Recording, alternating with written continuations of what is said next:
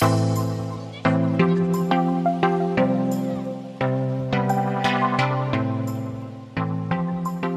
dari ngomongin permakultur sampai ke masakan, sampai ke tips ini, sampai ke tips ibu-ibu gitu ya. Tips ngecip masakan anak-anak. Jadi permakultur itu ya itu dia close loop gitu. Kita bukan hanya bicara masalah menanam, kita bukan bicara masalah memanen saja, kita juga bicara masalah pengolahan dan nutrisi gitu. Ini ada yang menarik lagi nih Bu. Untuk teman-teman yang belum tahu kan tadi saya datang ke sini sama Giska dibawa jalan-jalan dulu gitu kan. Pas ngelihat yang di depan tuh wah keren banget karena ini saya kira lahannya tuh yang di depan aja gitu kan. Ini lahan segini tapi bisa banyak banget dan panennya kan bisa sampai banyak banget tuh dari tanaman-tanaman yang ada di depan aja, dari bedeng-bedeng campuran tanaman yang annual sampai yang perennial. Iya, terus yang di belakang juga ada lagi gitu kan. Tapi ngelihat ke belakang makin luas. Tapi di tengah obrolan tuh beneran udah ngomong, iya saya nggak nyiramin, kok saya agak malas juga nyiramin tiap hari. Iya emang. Ini menarik banget gitu loh Bu. Jadi ada juga orang-orang yang mungkin mau mencoba berkebun tapi udah takut duluan di situ gitu loh, kayak punya kewajiban harus nyiramin, harus segala macam. Ya, kalau annual wajib disiram karena akarnya pendek. Dia nggak mampu istilahnya ngasih makan sendiri. Ngasih makan diri sendiri dia nggak mampu. Dia bahkan nggak mampu ngasih makan diri sendiri, emang nggak mampu karena akarnya pendek banget gitu. Beda halnya dengan perennial. Makanya saya bilang nggak apa-apa tanam annual, tapi perennialnya dulu ditanam gitu. Jadi kalau BP ini kan sebenarnya lokasinya di Cipageran ya, Cimahi Utara. Ini kan lumayan di atas bukit. Pernah dulu di awal-awal ada yang datang dari komunitas berkebun juga. Dia dari Tangerang nanya begini, kenapa ya pohon pisang yang ada di sini daunnya nggak utuh pada belah-belah? Karena di sini anginnya kenceng banget. Jadi di sini udah kering dan di sini tahu nggak nama kampungnya apa? Lebak Saat. Saat gitu. China gitu. Nggak ada air ya di situ. Lebak Saat. Lebak Saat. Jadi karena di sini Lebak Saat, kalau bukan permakulturis ya, mungkin dan mungkin kalau kami beruang banyak banget, mungkin hal itu nggak jadi masalah. Gue bisa beli toren banyak, gue bisa ngegali sumur dan sebagainya. By the way, watering. Di sini ngegali sumur itu minimal 100 meter ya. Kalau nggak ada baru ada air. Coba dikali 100 meter dikali 400.000 ya, itu berapa gitu kan ya? Itu minimal, belum ada jaminan juga gitu kan ya.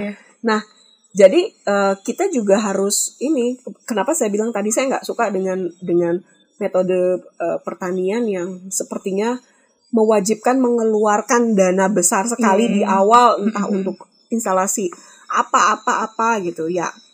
Kami dapat tanah yang di sini gitu di Cimahi Utara, yang di sini ini tetangga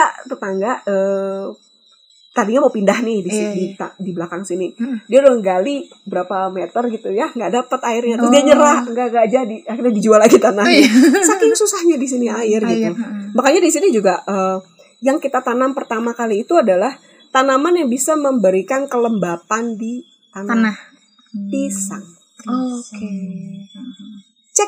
Cek kalau misalkan ada pohon pisang nih, korek-korek di tanahnya. Banyak mikroorganisme. Lembab gak? Lembab. Pisang. Jadi kenapa di sini kita tanemin pisang dulu? Karena emang si tanaman pisang itu dia kan bisa ini akarnya itu selain dia bisa ini ya, dia bisa mengurai organisme gitu ya. Makanya kita bilang kita bikin pupuk komposnya di Banana Circle gitu kan, bukan nggak persis dibalik-balik. Karena si akar pisang itu dia mampu mengurai dengan cepat dan dia bisa memberi kelembapan. Makanya ada poin-poin yang tadi kita tanam pisang itu nggak ngasal, nggak yang sembarang home pimpa, langsung gambreng gitu ya, enggak. Jadi memang itu area-area yang paling kering. Paling kritis gitu. Kita tanami pisang dulu yang pertama gitu. Nah, kedua itu kita perbanyak pohon buah, jelas gitu. Karena pohon buah dia hanya butuh ya, makanya pas mau menanam pohon buah itu istilahnya pas musim hujan. Di awal musim hujan. After that dia masih bisa survive. Yang penting di awal dia tumbuh dulu ya karena dan nanti pas musim panas mulsa. Oh, ditutup pakai mulsa. Mulsa yang tebal. Mulsa itu kalau di dalam perawatan kulit itu seperti pelembab. Pelembab sis. Pelembab. Jadi ingat, pernah ada yang komen ya di IGBP, tapi kok ngelihatnya kayak berantakan itu kan, lihat kan di situ di bawah. Iya, mulsanya pakai daun-daun kering. Pakai daun-daun kering. Tapi ngelihatnya kayak berantakan, kayak nggak bersih. Milih bersih apa milih lembab? Ya, iya, wajib mulsa gitu, karena mulsa bisa menahan kelembapan supaya dia nggak nguap. Ini sebenarnya kalau mulsa tuh harus di pas musim panas saja atau musim hujan juga harus ada mulsanya sih? Jangan kalau musim hujan mah. Oh, jangan dikasih. Kan nanti dia dari terlalu lembab. Tapi pas musim panas tebalin aja mulsanya. Mulsanya dari mana? Ya dari dedaunan sih. Kalau di sini kan kita juga nanam tanaman pertama yang kita tanam itu selain pisang itu sih ini bambu. Oh dia daun-daun. Bukan feng shui. Oke. Udah. Serius menanggapi. Daunnya dipakai mulsa. Nah ini fungsinya itu daunnya untuk mulsa. Karena di bawah ini, di bawah daun bambu, dia juga bisa mengurai. Itu mengurai organisme juga gitu. Jadi emang fungsinya buat mulsa. Betul. Dan yang nggak punya akses ke itu sebenarnya jangan khawatir gitu. Saya kan bertanam juga ya Bu. Dan kemarin sempat cari mulsa ke Taman Kartini aja. Itu mulsanya luar biasa banyak dan dijadikan sampah tidak berguna. Terus yang aku heran gini, coba deh cek sekali-kali kalau kita ke taman kota. Iya. Itu daun-daun berguguran kan bisa dibungkusin ya. Mau dibakar kan? Iya. Padahal itu mah harta berharga. Betul. Tinggal minta aja. Bisa kan minta? Bisa. Nggak perlu beli kan? Mau ngambil berkarung-karung juga nggak apa-apa. Datang ke Taman Kartini, datang ke Hayu Maca aja kalau butuh mulsa. Kalau main kayu baca nanti ya setelah COVID sambil bawa kresek yang gede, masukin mulsa, bawa karung. Jadi kalau yang nggak biasa sih pasti bakalan lihat kok kayak bala gitu. Tapi dia penting banget. Nanti bisa dibedain. Iya. Dibedain aja sih kalau aku mah ya kita tes. Jadi ada dua tanah nih. Satu mulsain aja pakai daun. Satu telanjang. Nanti lihat. Pasti yang lebih hitam itu dan cacing lebih banyak di yang ini, karena cacing nggak kuat panas kan. Nah, cacing itu kan butuh kita buat ini ya, pengurai juga, buat menggemburkan juga gitu. Jadi mulsa itu wajib gitu. Nah terus nanam anualnya di mana? Setelah perennial tumbuh, setelah pohon buah tumbuh, di bawah pohon aku tanam anual. Karena apa? Kan dia shade grown ya, jadi terlindung. Jadi nggak perlu disiram dong tiap hari, karena dia nggak nguap. Iya betul. Itu kuncinya. Wow. Situ nggak ada apa ya metode-metode yang rumit itu enggak. Tinggal tahu aja sih karakternya gimana. Iya. Gitu. Jadi sama, kita masih tetap nanam kok anual. Cuma kita tanamnya di sela-sela perennial. Gitu. Jadi nggak ada yang kosong setelah anual pun dipanen dan nggak perlu disiramin tiap hari juga. Jadi misalkan kayak tadi ya di bed belakangnya atas kan satu bed itu sekelilingnya udah tanamin kelor ya kan. Terus ditanemin ginseng Jawa. Nah itu udah ditebarin pokcoy juga. Nah nanti kalau pokcoynya panen ya nggak kosong, orang masih ada ginseng Jawanya dan kelor yang bisa dipanen sesuka hati. Betul, karena itu kadang yang nyakitin hati ini sih tukang kebun pemula. Iya kan? Gitu, nanamnya anual semua, begitu seneng-seneng udah panen, gitu selesai panen kosong semua. Kalau misalkan satu bedengan ditanamin pokcoy semua, emang mampu ngabisin pokcoy ya? Nanti ujung-ujungnya dibagiin ke tetangga juga. Itu poinnya juga ya sebenarnya. Kalau kita tujuan bertanamnya untuk makanan kita sendiri, kan bosen kalau tanamannya itu semua sama. Dan bukan hanya bosan, nggak bisa dihabisin dalam sekali panen gitu. Nah tadi kalau di BP satu bed itu bisa 5 jenis kan. Belum nanti pas preparing tanaman musim panas pasti diselipannya ada cabai, ada terong, ada tomat gitu. Jadinya satu bedengan aja dengan ukuran kecil ya. Iya ukuran kecil. Ukurannya berapa sih satu bedengan? Gampang gini nih, dari samping kan bedengan. Terserahlah mau kotak kayak mau persegi kayak. Pokoknya dari pinggir tangan kita sampai ke tengah. Tangan kita. Oh, jangan sampai kita nggak bisa megang yang tengah ya. Dari sebelah sana juga tangannya sampai ke tengah. Dari sebelah sini ke tengah, dari sebelah sini ke tengah. Itu aja jaraknya. Jadi nggak obses bikin bedeng yang gede banget, tapi kita nggak bisa ngambilin yang tengah. Diinjak lagi ntar. Pasti keinjak lagi nanti. Ya jangan. Jadi pokoknya ukurannya berapa sih? Ada nggak ukuran normalnya? Ukuran tangan lo berapa? Dan kalau panjangnya mah suka-suka kita ya, cuman si lebarnya yang kita sesuaikan yang sama terjangkau sama tangan. Terjangkau sama tangan. Nah itu aja sih. Mau dibentuk bagaimanapun terjangkau. Itu soal berapa kali berapa meternya ya. Panjang lengan Anda berapa? Gitu. Kuncinya itu sih. Kecuali tangannya 2 meter. Bikin yang gede. Nanti itu diinjak lagi kan. Gak nyampe ku injak gitu. Itu sama aja bohong ntar gitu. Jadi dari satu bednya BP juga itu bisa ada 5 jenis tanaman. Jadi ya variasi. Ya kita bisa panen bener-bener. Ya jadi bener-bener. Tadi apa pertanyaannya? BP udah nggak pernah ke pasar lagi ya? Ke pasar sih, karena di sini tanahnya kurang cocok untuk tanam bawang putih. Jadi kita tetap ke pasar. Kalau bawang merah kita tanam ya bawang merah, daun bawang, daun bawang yang bawang Medan yang kecil-kecil itu ada semua. Chive atau kucai ada. Cuma memang bawang putih kita nggak bisa sih. Nggak tahu kenapa ya. Kurang cocok atau kita belum nyoba lagi ya. Nah itu jadi tetap kita ke pasar beli ikan asin gitu ya. Tapi overall sih kalau untuk sayur-sayur ya bisa cek sendiri ya di IG-nya BP. Kita tiap hari panen ginseng Jawa bisa sekilo gitu kan ya. Sekilo ya itu tinggal bungkus koran atau plastik masukin kulkas. Di food prep ya dilanjutin. Di food prep gitu. Jadi tadi udah lihat ini ketahanan protein. Udah. Banyak banget proteinnya di sini.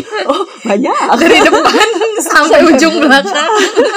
Jadi kalau kita nggak lahan yang belakang ya, di depan kan udah ada. Jadi di BP ini ada proteinnya tuh dari kelinci, ayam, bebek, entok, domba, kambing, soang, ikan gitu, ada gitu. Semua. Nah, ini pertanyaan lucu waktu BP diliput sama Bumike 1 di ITV. Di situ sampai ada yang ngotak banget bilang gitu.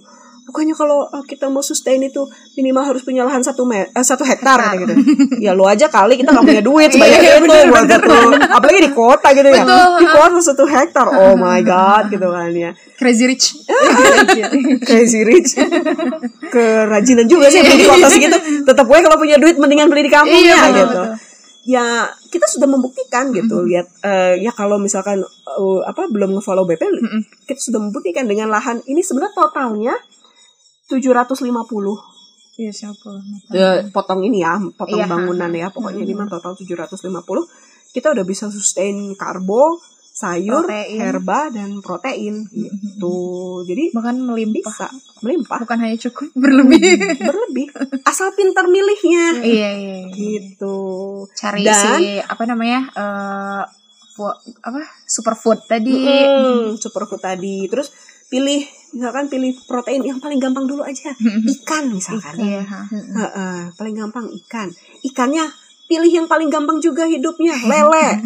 Enggak manja. Itu pilih dulu. Jadi yang paling gampang dulu aja lah, jangan yang susah-susah gitu kan ya. Lele, di atas lele nila gitu. Jangan gurame susah ngurusnya. Iya betul. Itu juga udah bisa. Terus kuncinya lagi selain maksudnya kita udah milih tanaman mana yang diprioritaskan, kita udah milih superfood, kita udah milih jenis protein. Makannya.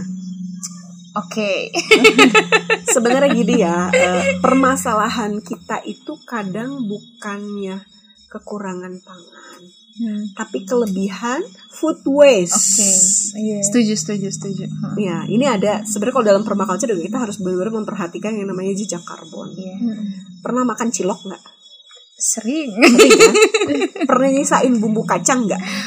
Pasti ada. Karena dikasihnya banyak banget. Nah, gitu. Sama. Jadi BP itu juga kan sering kedatangan keluarga yang live in. Ya kita sih kalau kita kenal dan mereka mau dengan gaya seperti ini ya, gitu, gaya gipsy banget, kita sih terima. Cuman kadang kita sedih juga sih. Ternyata mereka tuh mungkin karena tinggal di kota, tapi enggak juga ya, karena gue juga lahir dan besar di Jakarta juga sih. Mereka buang-buang makanan. Oke. Makannya tuh nyisa gitu kan ya. Makannya nyisa. Sampai proteinnya juga nyisa gitu maksudnya. Jadi kupikir kadang masalahnya sih bukan kita kekurangan pangan, tapi kita kebanyakan menyisakan makanan gitu. Jadi di permaculture itu juga dari hal yang paling remeh untuk makanan itu juga jangan menyisakan gitu. Ya kalau kita punya piaraan kayak kita punya ayam ya, punya entok, kita mah nggak pernah ada food waste kan. Kalau toh ada sisa nasi sesendok juga gitu. Tapi ya itu belajar berkebun, kita akan merasakan capeknya merawat kan ya. Jadi kalau nyisa ngenes banget gak sih? Sebenarnya itu sih. Jadi belajar berkebun itu bisa menurunkan ego, ya kan? Kita lebih mindful ya, bahkan ketika makan. Jadi pasti, aduh ada sisa sedikit, tapi sayang, karena capek banget nih. 3 bulan ini tumbuhnya. 3 bulan ini baru panen gitu ya. Sebenarnya ya apa ya, kegiatan berkebun itu bukan hanya hasil panenannya saja, tapi saat proses masuk ke dalam hati itu berpengaruh juga nanti sama lifestyle-nya, gaya kita makan, gaya kita hidup, bagaimana kita lebih menghargai makanan. Jadi sebenarnya kalau menurut aku sih kegiatan kayak gardening gitu lebih bagus lagi kalau bisa ditekankan ke anak-anak kecil. Iya. Mereka kan harus tahu ya bahan makanan itu asalnya dari mana gitu. Ini ada yang menarik sih, saya pernah dengar dari mana gitu. Jadi dia bukan survei, nanyain gitu ke anak-anak. Aku lupa dia pegiat lingkungan atau apa. Jadi si anak-anak kota ditanyain, tahu nggak sumber makanannya dari mana? Jawabannya apa? Dari supermarket. Iya, bahkan ada jawaban yang lucu pas mereka nanya pohon tahu kayak gimana? Pohon tahu. Oke. Something's wrong. Ini sebenarnya ada di salah satu prinsip permaculture. Jadi salah satu prinsip permaculture disebutkan integrate rather than segregate. Jadi kita tidak boleh mensegregasi atau memisahkan. Nah, masalahnya di bukan hanya di Indonesia ya, di belahan dunia lain juga kita masih memisahkan antara pendidikan sains, betul. pendidikan IT, pendidikan ekologi, bahkan hampir nggak ada tentang pendidikan ekologi. Terus bagaimana kita bisa menyelamatkan bumi ini kalau dari kecil nggak ada kurikulum tentang ekologi. Ya, ada yang punya kenalan sama Nadim dari pendidikan kita, tolong disampaikan sentil dikit gitu ya. Jadi dan kebanyakan anak kecil itu picky eater nggak? Iya, pilih-pilih banget kan? lah. Kenapa coba? Ya mungkin karena mereka nggak tahu kali. Iya, mereka nggak tahu sumber makanannya itu dari mana. Mereka nggak tahu susahnya si petani itu istilahnya dari membesarkan tanaman sampai panen itu kayak gimana. Dan ketiga, kemudahan mengakses makanan terutama bagi orang kota. Ya kan tinggal ke supermarket, beli online. Ya itu untuk orang Indonesia PR besar sih di situ sih, kemudahannya ini justru malah bumerang. Dan murah. Gitu. Iya, murah banget kan. Ngapain nanam kangkung harganya 2.000 satu ikat. Tapi ada yang lucu gini. Waktu itu kan pernah nggak harga bawang putih lagi mahal banget itu? Pernah kan ya ada. Nah, aku kan ikut gabung di grup memasak ibu-ibu tuh di Facebook, ada namanya grup langsung enak tuh. Lucu banget. Jadi ada ibu-ibu yang dia posting gambar tengahnya bawang putih. Posting captionnya begini. Sekarang harga bawang putih udah hampir sama kayak harga daging sekilonya katanya. Jadi ku eman-eman deh, tengahnya bawang putih yang udah sekecil ini aku masih rawat baik-baik, masih aku pakai. Tapi pas harga lagi murah-murahnya atau lagi normal itu tidak berlaku. Itu nggak berlaku. Makanya yang luarnya aja, yang kecilnya mah dibuang karena malas ngupas. Betul. Jadi permasalahannya itu harga sayur harus mahal apa murah? Harus mahal biar pada paham. Ya kan, jadi kadang dilema. Dan itu yang terjadi sekarang gak sih pas COVID? Iya. Akhirnya orang belajar berkebun, orang belajar food prep, orang belajar mengirit-irit semuanya. Ketika dipaksa sama keadaan gitu loh. Iya, dipaksa sama keadaan untuk empati dengan sumber pangan, untuk bijaksana dengan sumber pangan. Itu lucu banget itu yang masalah ibu-ibu dan bawang putihnya. Iya kan? Jadi sekarang pertanyaannya, harus murah apa mahal itu? Jadi kayak kalau misalkan harganya murah, tapi kitanya bijaksana nggak? Iya. Nanti layu sedikit buang. Murah ini. Ini tipikal orang Indonesia sih harus belajarnya hard way gitu. Iya kan? suka ngeremehin nggak kalau yang murah? Iya. Kalau mahal, disayang-sayang. Bawang bombay juga kemarin pas baru Covid, harganya 125.000, 135.000 sekilo kan, disayang-sayang. Dari ujung ke ujung dipakai. Dulu padahal kalau pakai kulitnya di kulit yang lapisan pertama pakai dibuang gitu. Sekarang aduh dieman-eman. Itu sih pertanyaannya. Harusnya murah apa mahal untuk nampar? Ayo. Iya. Itu. Tapi ya sebelum kita ngomongin harga, ya mungkin karena kita nggak tahu juga sih cara menumbuhkan itu susahnya kayak gimana gitu. Jadinya kita kurang respect lah ya gitu terhadap si sumber makanan. Kalau saya kan dulu memang lahir dan besar di metropolitan ya Jakarta. Cuma aku masih punya kakek nenek kan di Bandung Barat dan itu di gunung dan mereka petani. Masih kampung banget suasananya.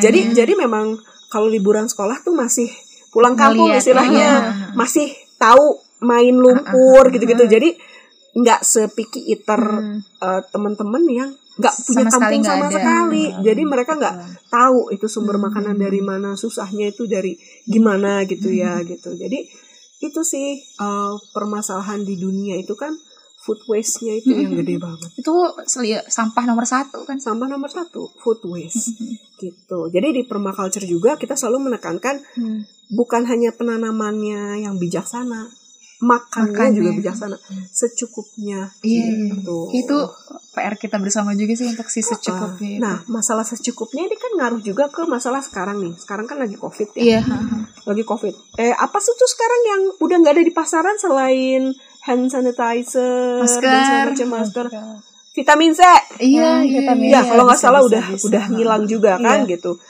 Padahal kan kita tinggal cek ya tabel nutrisi yang dibutuhkan tubuh kita tuh vitamin C-nya berapa gram sih sebenarnya harian kalau lagi kondisi normal. Kalau lagi tidak sakit berapa gram sih gitu kan. Kadang kita terlalu berlebihan juga kan ya. Jadi minum banyak-banyak padahal vitamin C kan dia larut di air. Jadi tubuh hanya menyerap, nanti keluar lewat pipis dan keringat gitu. Kan jadi mubazir. Padahal makan 1 buah jambu merah, jambu biji itu udah cukup. Gitu. Itu jambu merah ya, jambu lokal ya. Murah sekali kan harganya sekilo diberikan belipir. Gitu. Jadi kembali lagi sih, kalau di permaculture itu kita bukan hanya belajar menanam saja, tapi kita belajar mengenali nutrisi yang dikandung oleh bahan pangan kita.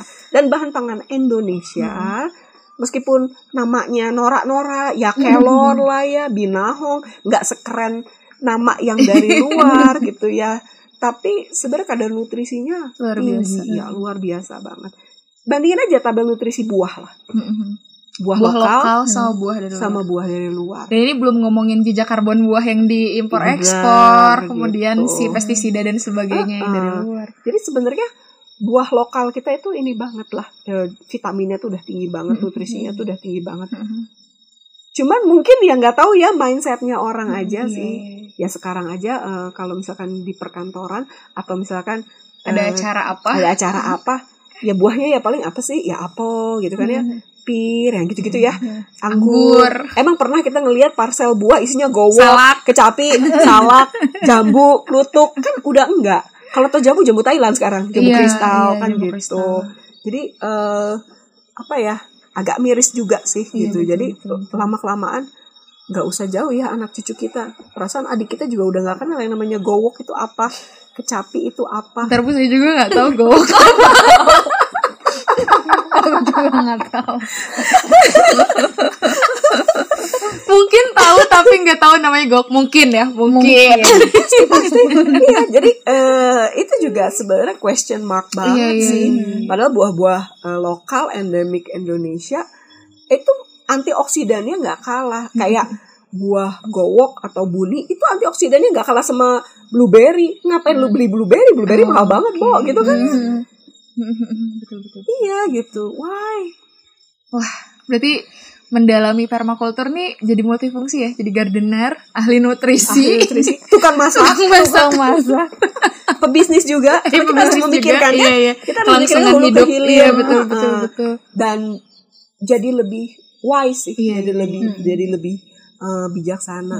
Karena gini, misalkan dulu sebelum terjun ke permaculture gitu, apa ya? Kadang selalu merasa merasa nggak cukup. Misalkan kayak gue hari siang ini pengen makan ini, tapi malamnya mau makan ini gitu. Ambisius makanan. Iya, gitu. Tapi setelah berpermaculture itu sebenarnya emang udah cukup kok, nutrisinya udah cukup, enak juga. Terus gue apa dong, rakus atau celamitan? Pertanyaannya dua.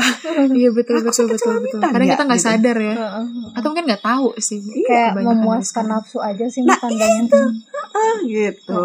Jadi sebenarnya kita juga tetap bisa makan banyak kalau permaculture gitu. Tapi jadi lebih bijaksana, jadi lebih nggak ngotot nggak ngotot kepingin makan bayam gitu, karena ada pengganti bayam yang lebih ini lagi lebih bisa menyambung nyawa kita, sih sambung nyawa misalkan gitu. Kalau toh mau nanam bayam kan ada bayam yang perennial, ya nanti boleh tanam bayam yang annualnya kalau perennialnya udah tumbuh, jadi nggak sakit hati banget pas habis panen kosong semua gitu garden bednya misalkan gitu. Jadi lebih humble sih.